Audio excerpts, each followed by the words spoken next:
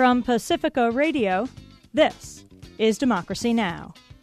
The fact that, you go to any prison in the United States and you will see people doing, young kids doing 10 and 20 and 30-year sentences for selling ounces of cocaine, when the men who made the whole problem possible, these international cocaine brokers, were in the case of the men that I found, were working with the DEA, working for the DEA, on the DEA payroll.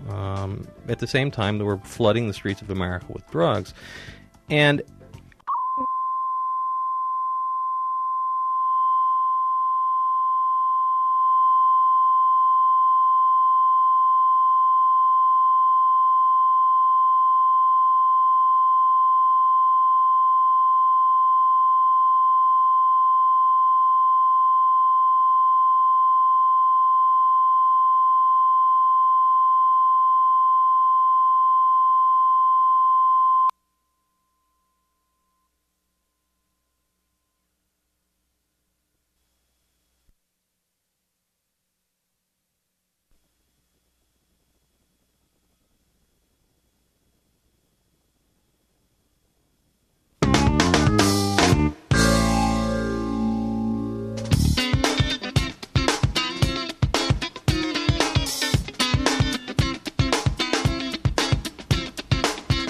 From Pacifica Radio, this is Democracy Now!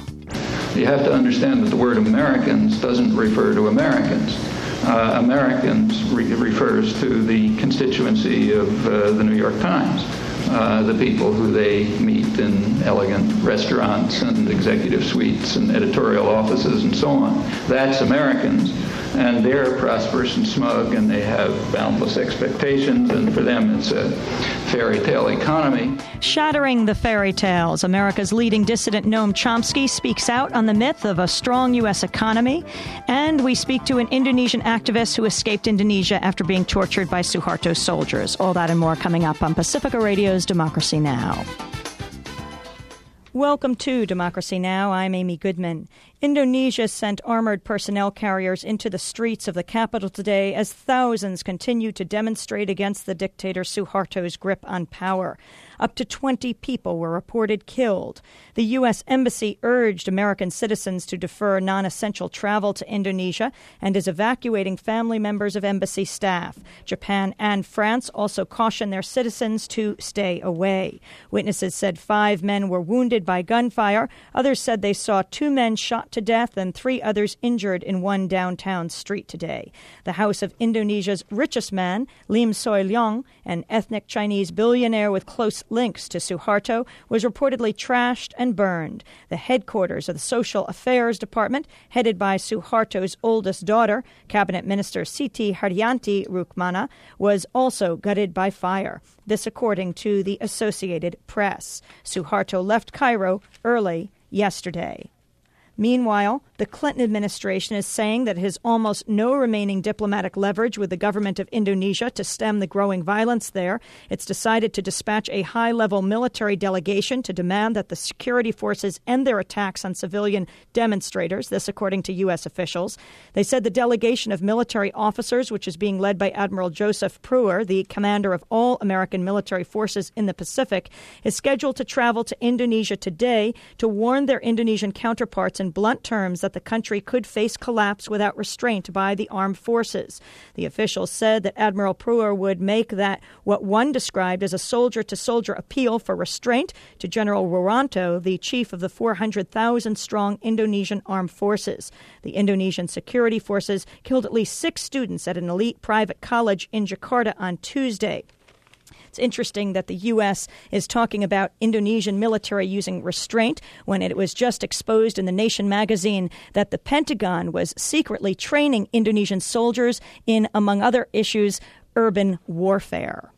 This news from Geneva. Major powers, including China and the United States, lashed out at India at UN-sponsored talks on disarmament on Thursday, saying its nuclear tests had brought a new threat to South Asia.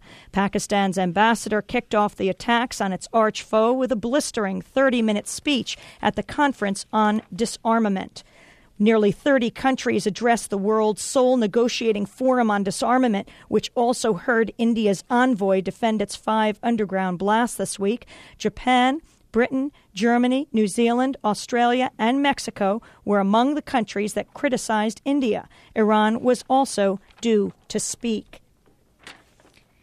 Cuban leader Fidel Castro, who could cross paths with President Bill Clinton in Geneva on Monday, said Thursday the United States had tried to follow a policy of genocide against the country. The effort to carry out genocide against our people made us multiply our efforts and our desire to survive. This he told the Assembly of the United Nations World Health Organization, clearly referring to the 36-year U.S. embargo on Cuba. And the 71-year-old Castro arrived yesterday for his week-long stay in Switzerland, making his remark at the end of a speech in which he also said extreme free market liberalism was a threat to the planet's poor and its environment. Next Tuesday, he's to address the special meeting of the World Trade Organization celebrating the 50th anniversary of the founding of the General Agreement on Tariffs and Trade, known as GATT, the motor of the opening of global markets since 1948. Clinton is to make an evening visit to Geneva Monday to address the WTO, of which Cuba was a founder member. Castro said Wednesday he would have nothing against a meeting of the two.